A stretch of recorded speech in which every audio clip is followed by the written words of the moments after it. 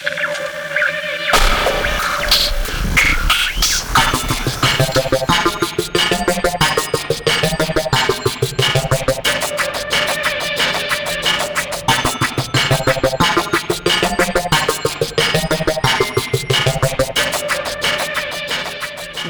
to, what is this again? Cinema Journal presents Acamedia? Acamedia. That's it. Acamedia. Okay. Man, yeah, it's all... It just seems like it's been ages since we've been here. I feel like I've been in a coma or something. It's just, I don't know where the last month or two went. And you know, the thing is, I have been having the weirdest dreams. Really? Me Totally too. crazy I didn't want to say dreams. anything because mine are like so weird. You know, I didn't want you to think I'm, losing my mind or something, but...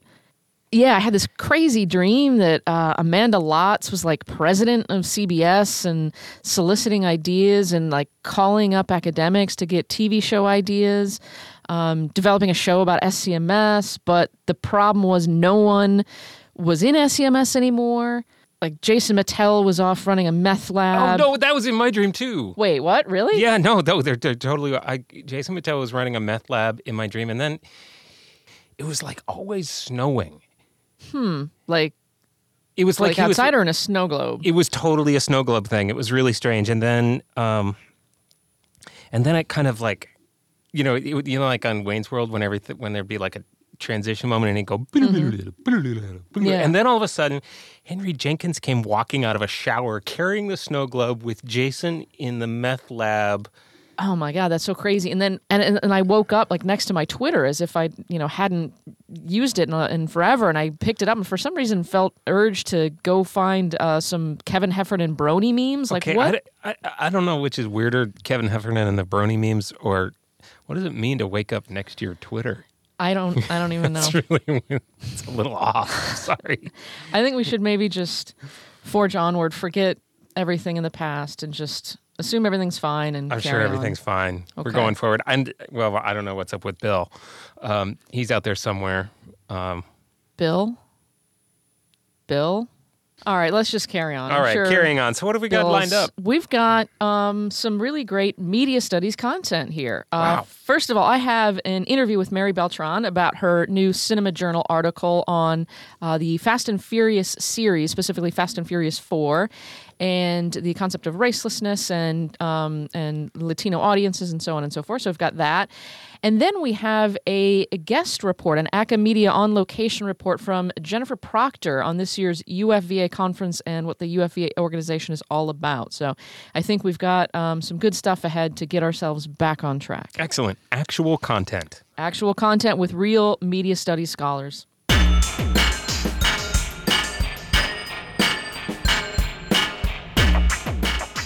Mary Beltran is an associate professor of radio, television, film at the University of Texas, where she specializes in critical race studies and television and film studies. She also is a faculty affiliate of UT's Center for Mexican American Studies and Center for Women's and Gender Studies. Her research is focused on the construction of race, class, and gender in U.S. television, film, and celebrity culture, with an emphasis on Latina, Latino, and mixed race representation, and how media text and producers articulate and challenge social hierarchies and group identities. She's the author of Latino Stars in U.S. Eyes, The Making and Meanings of Film and TV Stardom from University of Illinois Press, and co-editor of the book Mixed Race Hollywood from NYU Press. She's currently working on a book manuscript called Post-Race Pop, Interrogating Racelessness in Millennial Media Culture, and she's published 2 articles in Cinema Journal on that concept of racelessness in Hollywood, specifically in regard to the Fast and the Furious blockbuster franchise, with 1 article in a 2005 Cinema Journal issue and 1 in the current issue of Cinema Journal. Mary, thank you for joining Acamedia today. Well, thank you for inviting me. I was wondering if you could first take us through the argument of your current Cinema Journal article titled Fast and Bilingual, Fast and Furious and the Latinization of Racelessness. I began to be interested in this particular topic when I learned about the success of Fast and Furious, the 4th film in the Fast franchise in 2009, when I learned that the opening weekend, when it was the top film in the national in national box office, I learned that this was in part due to the large numbers of Latinos that were going to see it opening weekend. And actually, they comprised 46% of that opening weekend box office. So I found that intriguing, and I had also done research on the very first film in that franchise back in 2000, which had also ended up being a Cinema Journal publication. And in that earlier version, I was especially interested in the fact that the film had, a mixed race star in Vin Diesel, and that it also was presenting this sort of multicultural ensemble cast, and to some degree seemed to be doing some different things with race, and had also been pretty successful. I was curious to see how Latino characters and cultural themes were perhaps being used in this fourth version that would have resulted in such a large Latino audience. So my research involved talking to the director who had been working on the franchise for several of the last films, Justin Lin. I was able to do a few interviews with him. And I also looked at, as much as I could find information, I wanted to look at the production and the marketing of the film in terms of how elements of Latinidad might be incorporated into the film.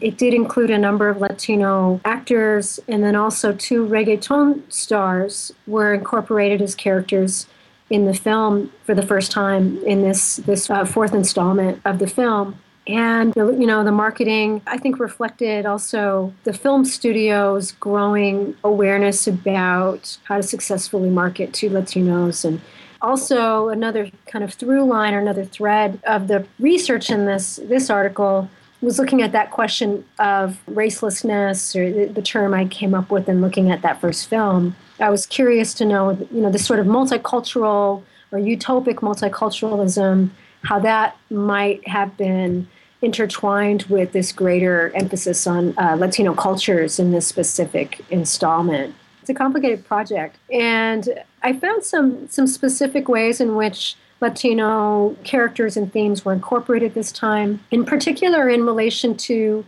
what I call a bilingual aesthetic to the marketing and within the film itself. The character of Dominic Toretto, who was played by Vin Diesel, this is the first time that Vin Diesel came back to the franchise. And there's a unique kind of transformation that his character has undergone. We know at the end of the very first film that he has to leave to avoid being caught by law enforcement. And so we learn that he's been in Latin America. He now speaks Spanish and seems to have taken on a much more of a fluid racial identity. There are also the 2 characters played by Tego Calderon and Don Omar. They speak primarily in Spanish during the film, and Justin Lin chose to have them speak in Spanish with subtitles, so all viewers can still be in touch with what they're saying and their humor and their intelligence. So there are a number of things happening in which, also cultural values that have often been associated with Latinos, such as putting family first, really having much more of a sense of the community as just as important as individual progress. These are, I think some story elements that Justin Lin added in that I don't think he intended to necessarily be associated with Latinos, just based on my interviews with him. I think he meant for it to really call to mind the idea of maybe working class families or immigrant families and the values that they might hold. So there are unique things happening that do actually disappear in the later installments of the franchise. Before we move on, let's just listen to a quick clip from Fast and Furious. All right, we're good to go. Got this? Bet your ass, Papa. Let's make some money!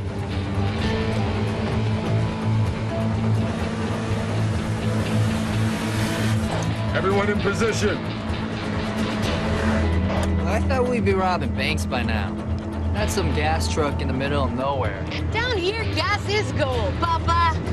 Sí, pero los fucking bancos no se mueven, ¿sabes? Dile que la última vez que te fuiste a robar un banco te tuvimos que sacar de preso. Kill the chatter, game time. I wouldn't piss him off, guys.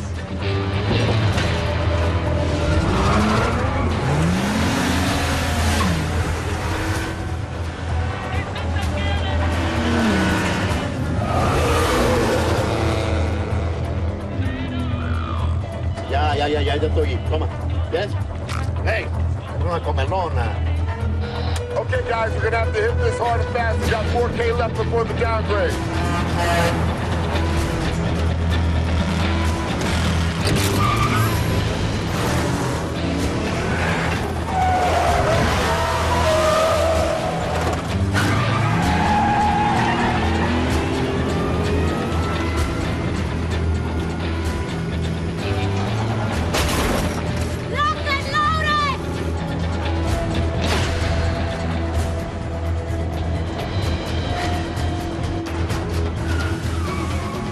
¡Mueve tu culo! ¡Chopa!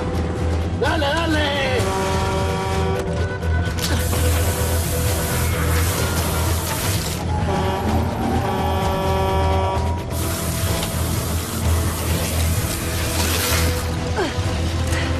This is all you, hon.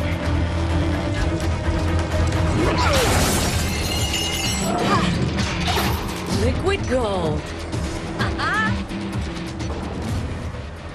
One thing I really appreciated reading the article is the range of research you're doing. You know, you're doing reception research, you're doing formal analysis, you're doing production research. And so, for instance, you brought up that notion of class and how in your interview with Lynn, he brought up thinking about this through working class lens. And I thought that was a really revealing notion, really helpful research as a way to kind of understand what you're seeing on screen, hearing what someone behind the scenes was thinking, which kind of then kind of expand the scope that you came to it as a researcher. It was a lucky thing that I was actually able to do those interviews. I do feel like they really expanded the kind of way I was able to interpret what I was seeing. Yeah, it was a helpful sort of comeuppance as a scholar to remember that we can, stake all of our scholarship on the kinds of things that we really want to find. Of course, particularly in the case of doing media studies, it's also all in the eyes of the beholder at times. And unless we're doing an audience study, we may find that the directors and producers completely disagree with what we as scholars think is being communicated. So it was very, very helpful to be able to talk with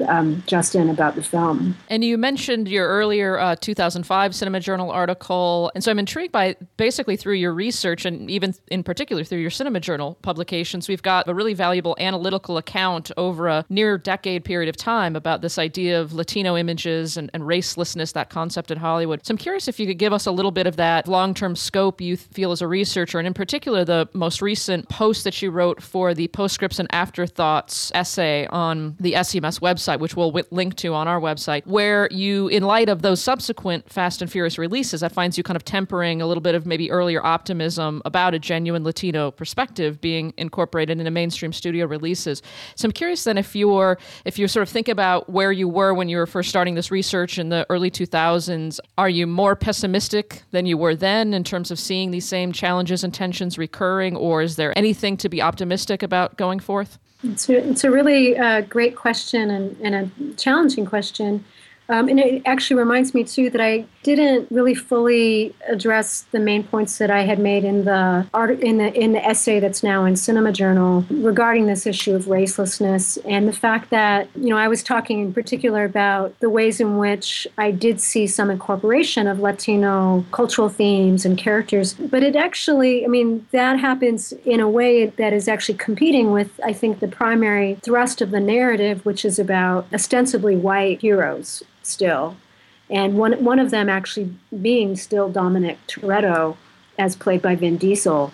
And in the first essay, I was talking about the fact that casting mixed-race actors in roles as heroes, and particularly when it's done in a way in which we might sometimes question their racial identities, I think it can destabilize some of the traditional paradigms of race in Hollywood that always posited the hero as unambiguously white. And non-white characters were never really going to have the same kind of efficacy as characters. So I think that can get destabilized. But, one of the caveats, and it's a pretty big caveat of that dynamic, is that we might read that character differently. Every person, some of us might view that character as mixed race. Others might view that character as white. And unless the storyline is really helping us to view that character as non-white, to some degree it could be argued that nothing is really changing. Now, it gets even more complicated, I think, when we have an aesthetic of multiculturalism through the casting of other actors and storylines that are borrowing cultural elements from other cultures, and the construction of a sort of, whether it's a sort of utopic multiculturalism or a more troubled multiculturalism. But these kinds of films and TV shows that I've talked about as multiculti, part of a multiculti cycle, they tend to kind of play with ideas of race and foreground ethnic ambiguity and racial ambiguity. But typically this is more of a, on a kind of surface structure. And if you were to look deeper, it's easy to see that many people still might view this as a story of white heroes who happen to be portrayed as very culturally tolerant because they're surrounding themselves maybe with non-white characters, and they may be defending non-white characters, as I talk about in the second essay. So racelessness is a kind of a slippery aesthetic that, if anything, sometimes can, I was just actually teaching on this in class today. My students read an essay by Sarah Benet Weiser called What's Your Flava? And she's writing in 2003 about these dolls that Mattel put out in 2003 called Flava dolls. And they had different skin tones, but the models for their faces were exactly the same.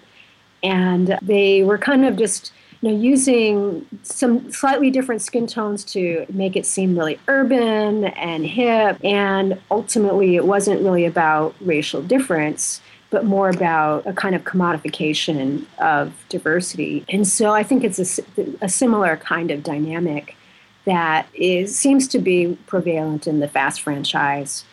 And if anything, I feel like Justin Lin was trying to do something at a deeper level. When I interviewed him, he was the person who happened to cast Tego Calderón and Don Omar. He didn't just want to pay lip service to diversity. He actually said there were any number of agents who were representing actors and performers of color, like they all wanted to be seen by him. And he wasn't just interested in casting someone just because they're non-white. He was really interested in creating character and having narratives that made sense in terms of the diversity of the characters and what their motivations would be. And then he wanted the performers he did cast to be able to really be themselves, and that he would create the characters kind of based on that. So and sometimes he was, I think, telling them to sort of do your thing. Don't feel like you have to speak in English. Don't feel like you need to put on a different accent. Just be yourself. So he was really unhappy with the first film, and I think wanted to do something very different that was richer and that really would create characters of color that audiences would really find exciting and interesting. And he told me apparently there's so much audience testing that's done to try to determine which characters will be the most popular. He said that executives were very surprised to learn that the character of Han, played by Sung Kang, was extremely popular with audiences around, very diverse audiences, and that the mostly white executives just didn't expect it. I think he was just seeing things in a different way than the typical director. So I don't know what will happen with the franchise now. It'll be interesting to see. Well, that seemed like a really key point in your article about the idea of how a Taiwanese American director who comes in with a genuine interest in making a diverse film can really have an impact on what ends up on screen. And that seems like an ongoing issue for Hollywood, the idea of the lack of diversity, as you say, in executive offices, in directors' chairs, in writers' rooms. And that seems like something, scholars like yourself have been pointing out for a while now, that there is a need for genuine diversity on screen that has to be accompanied by genuine diversity off screen. I think there's some progressive potential in having more diverse writers and directors. It's a tricky thing when it comes to media products like films today that are so expensive to make that studio personnel are very, very unwilling to give up control of creative decisions to the director. At least that's what I was learning from Justin Lin, that he was, given gradually a little more control with each film, and he was lucky that each film was successful. There were battles that he lost as well. So, I do think there's a real need for a much more diverse group of filmmakers and television producers. I'd like to see more women as well. It does seem like anytime you have a tentpole film, even the best of directors, or the most experienced of directors are still actually given very little creative control. When it comes to a franchise, I don't know that narrative I just don't even know that a well-developed narrative ends up being part of the motivation, let alone really respectful and encouraging portrayals of people of color. But I do think the films did improve in certain respects in the franchise, in part because of the perspective of Justin Lin. That's also tied into the idea of marketing, too, because you raise the idea of how these films try to market toward a particular audience. And throughout what you're saying, this idea of essentially a minority audience in particular get looked at as commodities to be packaged. And you talked about there's this assumption that the studios have that they can only market to Latino audiences through Spanish language outlets or with only Latino-specific popular culture. But you write, quote, "It appears the primary unifying trait of young Latino media consumers is a hybridity of interest, language, and cultural preferences." So, is this another thing that just Hollywood is always going to look at audiences in this sort of commodified way, and that's going to, again, perpetuate these kind of assumptions rather than breaking out and sort of assuming your target audience is people rather than a little marketable checkbox? I'm very curious to see the next 10 years because I think we're going to see what those trends will be, especially given the really large population of Latino youth in the country. I might have statistics in the essay, I'm not sure, that 1 out of every 5 Americans under 18 are Latino, and 1 out of every 4 American children under 5 are Latino. So, in 10 years, the youth population is going to be incredibly diverse, and particularly in relation to Latinos. At the same time, there seem to be, a lot of misconceptions still in how to appeal to Latino viewers. And also, I think regarding whether non-Latinos will watch Latino main characters, whether non-Latinos will tolerate Spanish with subtitles. So I'm curious to see how that will develop. And a good 75% of Latinos are watching quite a bit of English language media. So it just seems like a missed opportunity at some point if they're even just thinking about profit potentials. Well, that reminded me also of the recent case of I think it was last week, of the USA Today headline about how well Best Man Holiday had done at the box office. The initial headline was, Best Man Holiday joins, popular race-themed movies at the box office, as if Best Man Holiday is race-themed, right? It's not. It has nothing to do with race. It's about a group of people having fun.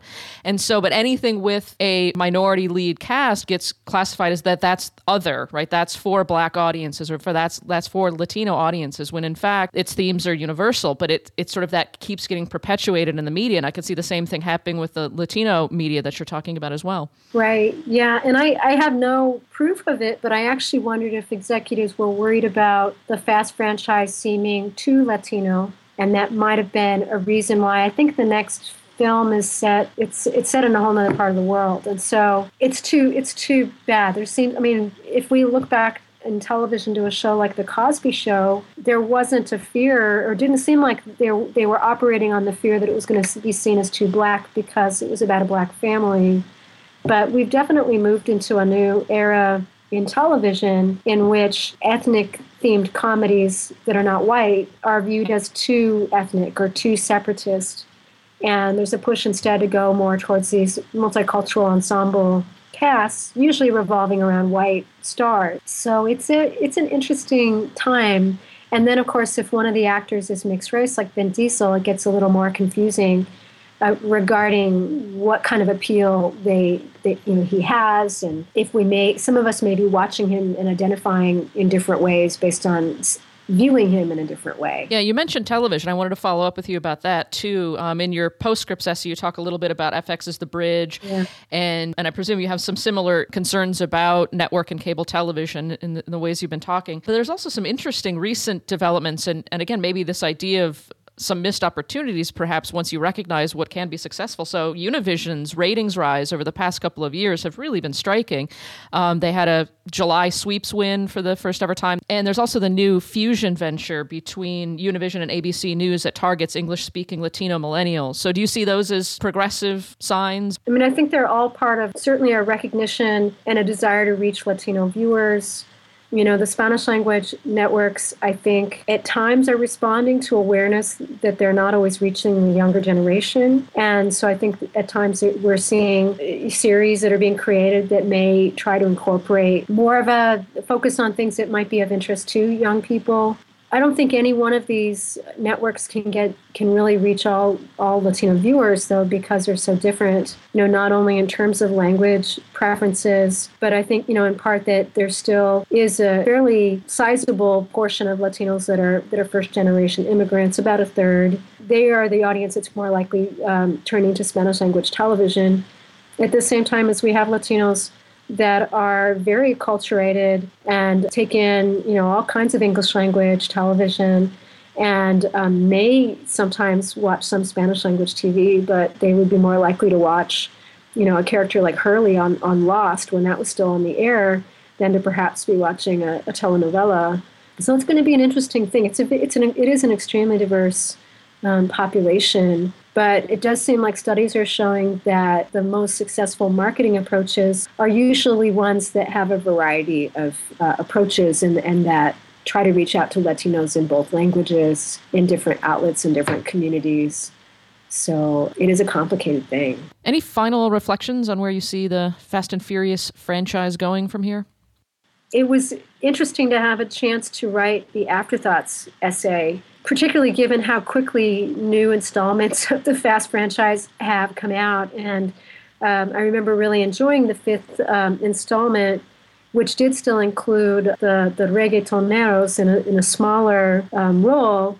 But then the sixth film seems to have really, they've taken another turn. And so I think it was just an interesting thing to see, and to see that emphasis on Latino characters really diminished by that sixth film. I wish I could get inside the studio offices to understand why. And I mean, and they're very meticulous, of course, about their audience testing and in terms of tracking what the demographics are of the audience of the prior installments. And so they already know when they go into it that, oh, we'll probably get 30% Latinos, we'll probably get 15%, you know, African American. So that's it's just an interesting thing to consider then in relation to what we end up seeing on the screen. And perhaps it might show how little effort they feel they have to go to sometimes to bring in non-white Americans. In the case of this film, you know, Justin Lin mentioned that, you know, the car culture was seen as a lot of what would bring in Latinos and African Americans and Asian Americans into see the film. And I think that can prove true, but I wonder, though, if there's no attempt to construct characters to identify with, if they still actually are only really getting a small percentage of what they could at the box office, if they would actually think to put more time and energy into really creating characters that people could get excited about. And so I'm curious. I think things are going downhill, but we'll see. Yeah. Okay. Well, maybe we'll have another Cinema Journal article from you in 5 years. We'll follow up and see where things are at. Well, you might, but it may be time for the franchise to admit they've done what they can. We'll see. All right, great. Well, thank you so much for your time, Mary. Thank you very much, Chris. Yo, Tego Calderón, Don Omar, Los Bandoleros. Aunque digan que soy un bandolero donde voy, le doy gracias a Dios por hoy estar donde estoy. Y voy a seguir con mi tumbao y con mis ojos colorados, con mi gato activado. That was a great interview, Chris. Thank you. I had a really good time talking to her. And I do want to urge our listeners to go ahead and follow up and take a look at Mary Beltran's postscript essay. on this topic. Yeah, I'm really proud of that whole series, the Postscripts and Afterthoughts series, where we ask Cinema Journal authors to write, 1,000, 1,500 word follow-ups on their Cinema Journal essays. It takes so long, publishing does, and maybe 2 years since you submitted an article, and then it actually comes out. And so you have additional thoughts, you have additional research you've done, you've got kind of wider scope on things. And so Mary's, I thought, was really interesting as a follow-up to what subsequent Fast and Furious films have done. And also, they're all great, but the other one that really stood out to me in this group was Michael Harris's postscript, where he talks about the late Donald Ritchie and him as a research inspiration. And that's to me, a really profound essay about and all of these essays really kind of open up a conversation about what we do as academics, that sort of really getting behind the scenes of what motivates us to do this research. Yeah, I absolutely agree, both about the general principle and about the Michael Harris essay. It's a really, really thoughtful piece. And in fact, I think, again, tease that we will probably be featuring a conversation with Michael Harris very soon. Oh, fantastic. Things to look forward to.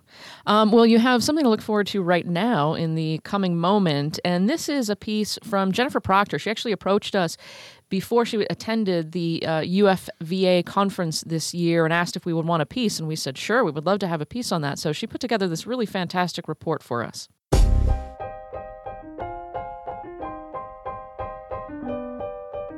This past summer, the University Film and Video Association gathered at Chapman University in Orange County for its 67th annual conference. UFVA is one of a small handful of academic organizations devoted to media practice. In this report, I'll provide an overview of UFVA's missions and goals, as well as highlight some of the themes and trends from this year's conference. In the interest of full disclosure, by the way, I'm a member of the UFVA's board of directors. The conference, which draws around 500 attendees, typically runs around 12 tracks of programming, including juried papers, juried and peer-reviewed screenings, a new media exhibition and script readings with respondents, and technical workshops on topics like how to set up and run a Foley stage. When you're doing Foley, yes, you're trying to reproduce reality, but you're also dealing with people who are used to seeing the Hollywood experience. So sometimes reality isn't the right thing. So a lot of times in Foley, we're using deliberately the wrong thing to create what is right for that moment in that movie for an audience to react to. Papers at the conference include theoretical essays on scholarly topics, but the focus tends towards pedagogy. Students come to us, to our production classes specifically, and even our theory, and certainly our theory classes, with a understanding of the visual language, unlike students of earlier generation, because they spent so much time already watching it. So, is there a better way to teach them? Just in time is a business concept that was started by Henry Ford. So using that as a pedagogical foundation and applying it to teaching the arts and the technique of filmmaking, I developed this just-in-time instruction. What I hope to do with this is to introduce concepts and methods as needed, rather than front-loading the semester with a bunch of information. Discussions about trends in the industry. And so that's the TV. It's trying to de-jutter Alfred Hitchcock's Vertigo and make it smoother in theory. Look at her. She looks like she was shot on video. And that terrified me. And ways to incorporate trends in the industry into pedagogy. Our programs are a little bit study abroad, a little bit service learning. We take emerging filmmakers, some of your students probably, into developing countries and teach them to make short documentaries about what we call change makers. And change makers are always grassroots organizations, either nonprofits or social entrepreneurs that are innovating in the social or the environmental sector. Norman Holland is a professor and head of the editing track at the University of Southern California and UFVA president. According to our bylaws, the mission of UFVA is to advance the scholarship of faculty and students in the, I guess you could say, film profession, but I really take a look at it in cinematics. So our job is to, in many, many different ways, advance the pedagogy as well as the actual content itself.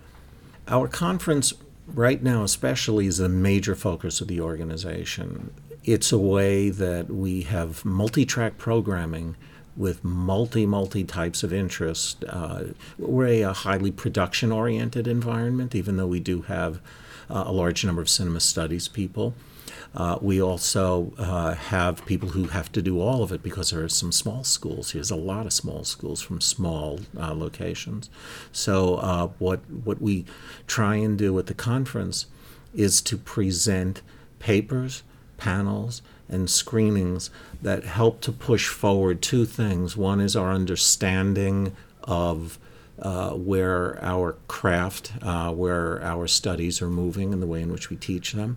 And then the second thing, an opportunity for people to present all of those things in a way that will help with their promotion tenure, as well as annual reviews. Joe Brown, professional in residence at Marquette University and UFVA board member. I'd say one of the most valuable things about the conference in my mind is that when you come to the conference, you get a chance to talk to people who are working in different areas than you are, people who are outside of your own department, maybe thinking about things differently, whether they're working in your area or another area. So you're always being exposed to new ideas. One example today for me was the interactive storytelling panel I participated in, and I'm a documentarian. I'm really interested in working in interactive documentary. I'd like to do that in the future. I just finished an MFA in documentary film, and we weren't quite getting into the interactive documentary realm, but you come to the conference and you start hearing about people in different places thinking along these lines, and it really invigorates you and excites you. So I think the interplay of ideas and the inspiration that comes out of it is probably one of the most important things. With the conference set just miles from Hollywood and right at the heart of Disney headquarters, the annual conference picnic, by the way, took place at downtown Disney, it's unsurprising that this year's theme was Story First. Although some non-narrative practitioners at the conference quibbled with this choice, other themes emerged during the week that university production programs are grappling with across approaches. Again, Norman Holland. I think a lot of the things that are popping up, I've noticed popping up several times over the last few years, but it's technology is moving super fast outside, and I don't even know how to keep up with how we teach that, what's important for our students looking forward to 4 years later when they graduate, what's going to be important for them to know. And the key big thing on top of all of that is we have less money to do more with every year. So how do we do more with less, I think, is the overarching theme. But that's no different than last year. The year before, we're all petrified about how to give our students a great experience, a great education, prepare them for what they want to do in an artistic as well as a professional way, whether it's as filmmakers or as teachers of cinema when they leave. So I think that I've noticed that as a recurring image, both in the papers panels, but also in the hallways. So for me, a large part of what we do is build relationships among schools that we really only are in contact with face-to-face here at the conference. So I always say that most of the really cool stuff that happens in the hallway. So I hear a lot about that worry. It's like, how do I keep up when I don't even have money for professional development in my school? Michael Mulcahy, associate professor at the University of Arizona and outgoing conference vice president. What is the single most important direction that our field's moving in? And I don't think anybody knows that, but I do think that we are fundamentally in a different space in terms of film and television and video now than we were 15 years ago. I think we have completed some kind of evolutionary turn, but we are so close to it that it's difficult to tell. But the conference host, Bob Bassett, said that when he was in college, the aspiration was to write the great American novel, and then he said that that aspiration has turned to making the great American film. And actually, I think that aspiration of making the great American film has now passed.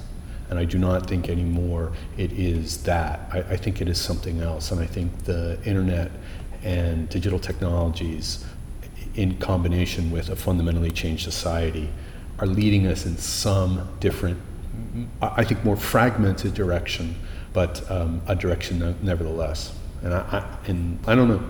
I don't know. It's an exciting time to be active. Again, Joe Brown. Yeah, and I would say that some of the ideas or themes that seem to be popping out of the conference in my mind, or that are grabbing my attention, include hybridization of media, which was talked about a little bit in the keynote, at least talking about the interplay of fiction and nonfiction.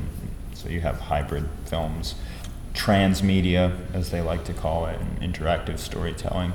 And I really appreciate our constant return to the idea that story comes first, and this may be an unpopular thing to say. When we are always insisting on returning to the idea of story first, I wonder if it indicates that we don't know where things are going, so we don't know what else to talk about.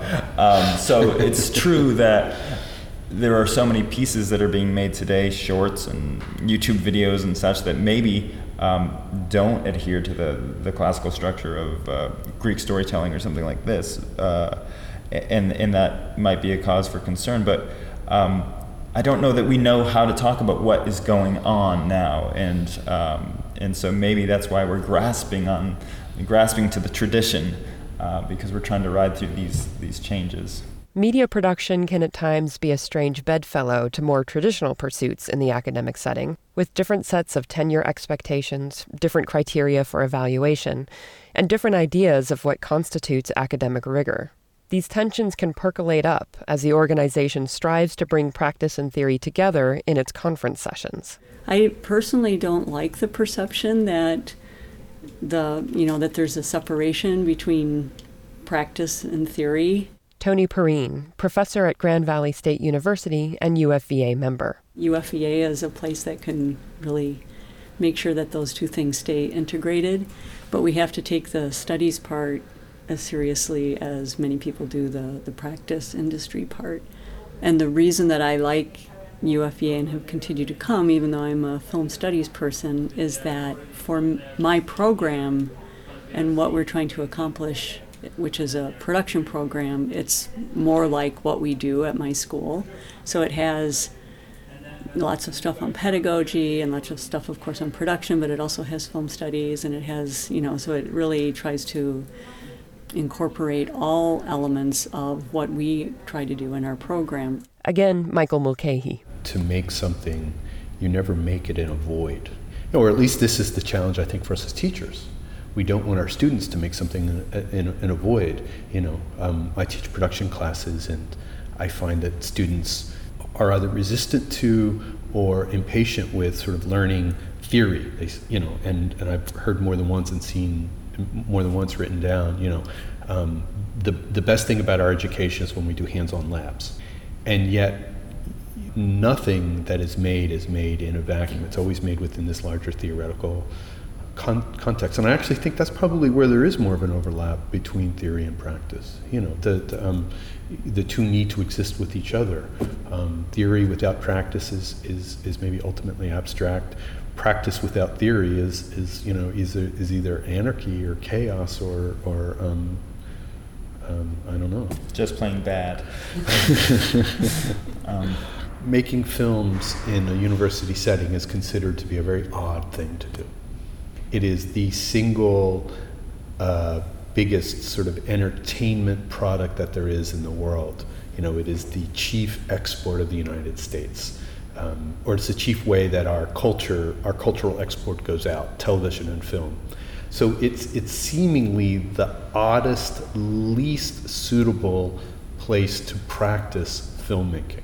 And so it creates oftentimes very awkward kinds of juxtapositions. But there is actually a tension. There's a tension between people who make their living professionally, and by professional, you go out, you get paid to operate a camera or write a script or cut a piece of film, as opposed to people who practice it in the academy, and oftentimes have a stronger sort of academic and theoretical background. And negotiating those two sorts of paths is actually not that easy. And yet it can be, for many people, a great place to make work. Next year, UFVA will be held at Montana State University in Bozeman. For more information, visit ufva.org.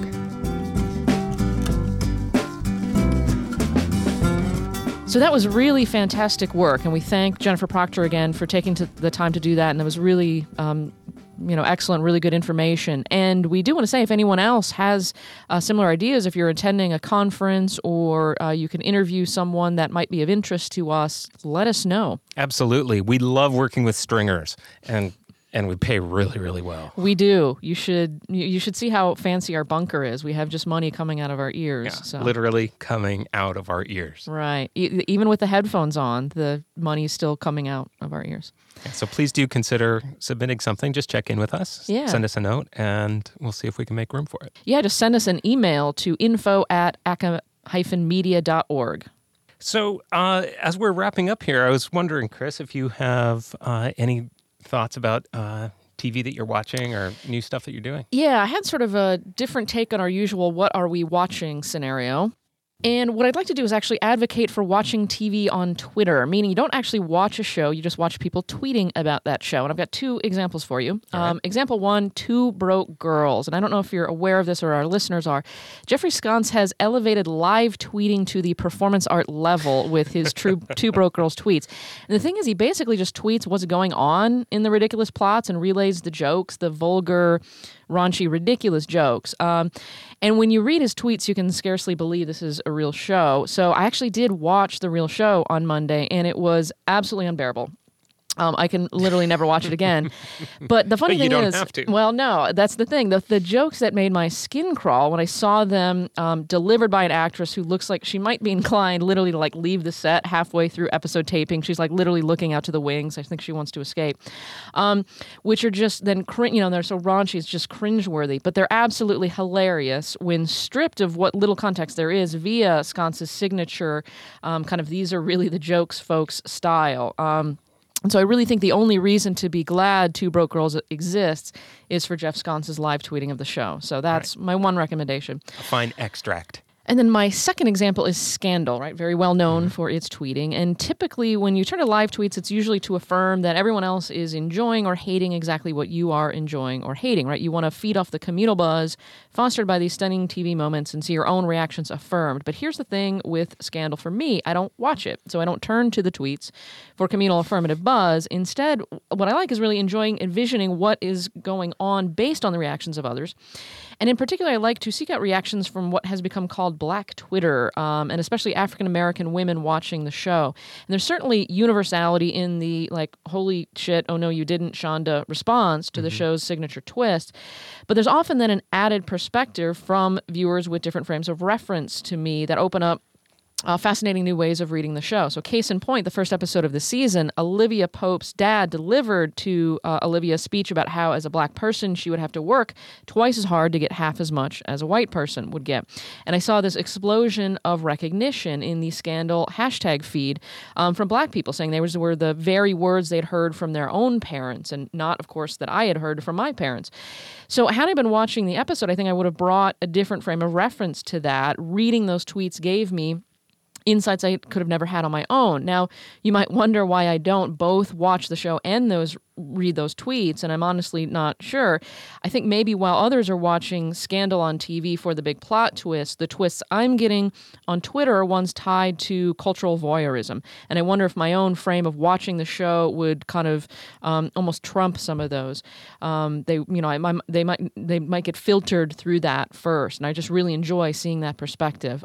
Or I'm just weird and have Twitter addiction problems that I should really look into. Okay, a question. Yes. Do you think that we have Twitter followers who only listen, scare quote, to Academia on Twitter? I don't know. Maybe that's something I should look into. You might. Or maybe Jeff Sconce could like reduce it down to our best jokes. This is the thing we need. We need Jeff Sconce live tweeting Academia. We might have to be more vulgar though and have cheap, genitalia jokes. And stuff we could work on that. Okay, here, check this. Why did the... No, I'm not going to do that. On a serious note, though, there's something really interesting, I think, about that... Can we call it a viewing practice? Or it's certainly a reception practice of some sort. Mm-hmm. It's kind of an interesting exercise in context, right? Which is what we're constantly struggling to do. I mean, we've long accepted the idea that the text is not the beginning or the end of a conversation about, what something means or how it works. And especially when we start thinking historically, there is so much about a text that is so elusive. And so the fact that that your gateway into this show is through this very particular community in a very particular place, it totally makes sense that would lead to some more interesting insights than you might get from just watching it. Yeah, well, and when you think about our teaching, and particularly, this is for film as well, but especially for teaching, because there's so many more text, you may have seen only one episode of a show that you're teaching, and especially, as you say, in TV history, I'm teaching I Love Lucy, and I've seen, maybe only a handful of episodes. Do I want to admit that? Sure. Okay. But that, and so part of what we do is try to make assumptions about things we haven't seen, and then literally we have to teach them to people. We have to educate others on what those texts are like without having seen them. It's sort of part of what we do in our jobs. And even when, we pick what we think is the most representative text, but then we're constantly filling in gaps and saying, okay, but that character actually becomes more like this. And, like I was just teaching the Mary Tyler Moore pilot, in which Ed Asner's character, Lou Grant, he's slightly lovable, but he's mostly a lush. He is just bombed through most of the episode. And that's the entire way he's set up. And of course, then you're going to be like, okay, well, he becomes this much more avuncular figure and ultimately, responsible, heart of gold, et cetera. And, right. Filling in gaps. Yeah, and so it's an interesting factor where, first of all, I don't always need TV to enjoy TV if I have Twitter around, and then we don't always have TV to teach TV. Yeah, absolutely. Yeah. All right, so we'll definitely be back next month, no matter how weird our dreams get. That's and right. Whatever snow globes we end up seeing, we're going to be back next month. Yes, we will. And I'll have a piece. I'm working on one about SIGs, special interest groups within SCMS, and so I'll have that for you all next month. And I'm working on some interviews, really drawing attention to a really interesting turn in this last issue of Cinema Journal, where there's a lot more prominent attention to sound and music studies, which I think is a really terrific development. Yeah, I don't know why, but maybe sound really stuck in our head. Yeah, maybe we're getting audio to them. And I don't know. There's something, I don't know. Something in my dream. Sound was really important too, so... Acamedia is produced with the support of ISLA at the University of Notre Dame and the Department of Communication at Denison University. Also at Denison, we'd like to thank Jill Meisner, who helps us put together the fantastic show notes, which you will find on our website at aca-media.org. Also there you can find a link to our Facebook group. That's in the About Us page, which also features the rotating Not Michael Kackman picture, which you all must check out. And you can also follow us on Twitter at aca_media. And we'd also like to thank Bill Kirkpatrick and Todd Thompson for their producing help. I really want to draw attention to Todd Thompson's kaleidosonic expertise with that last episode. He absolutely could not have done it without his hard work. Definitely. And thanks also to the participants in this episode, Mary Beltran, Jennifer Proctor, and the UFVA participants. And thank you to SCMS and Cinema Journal. See ya. See you next month, we hope.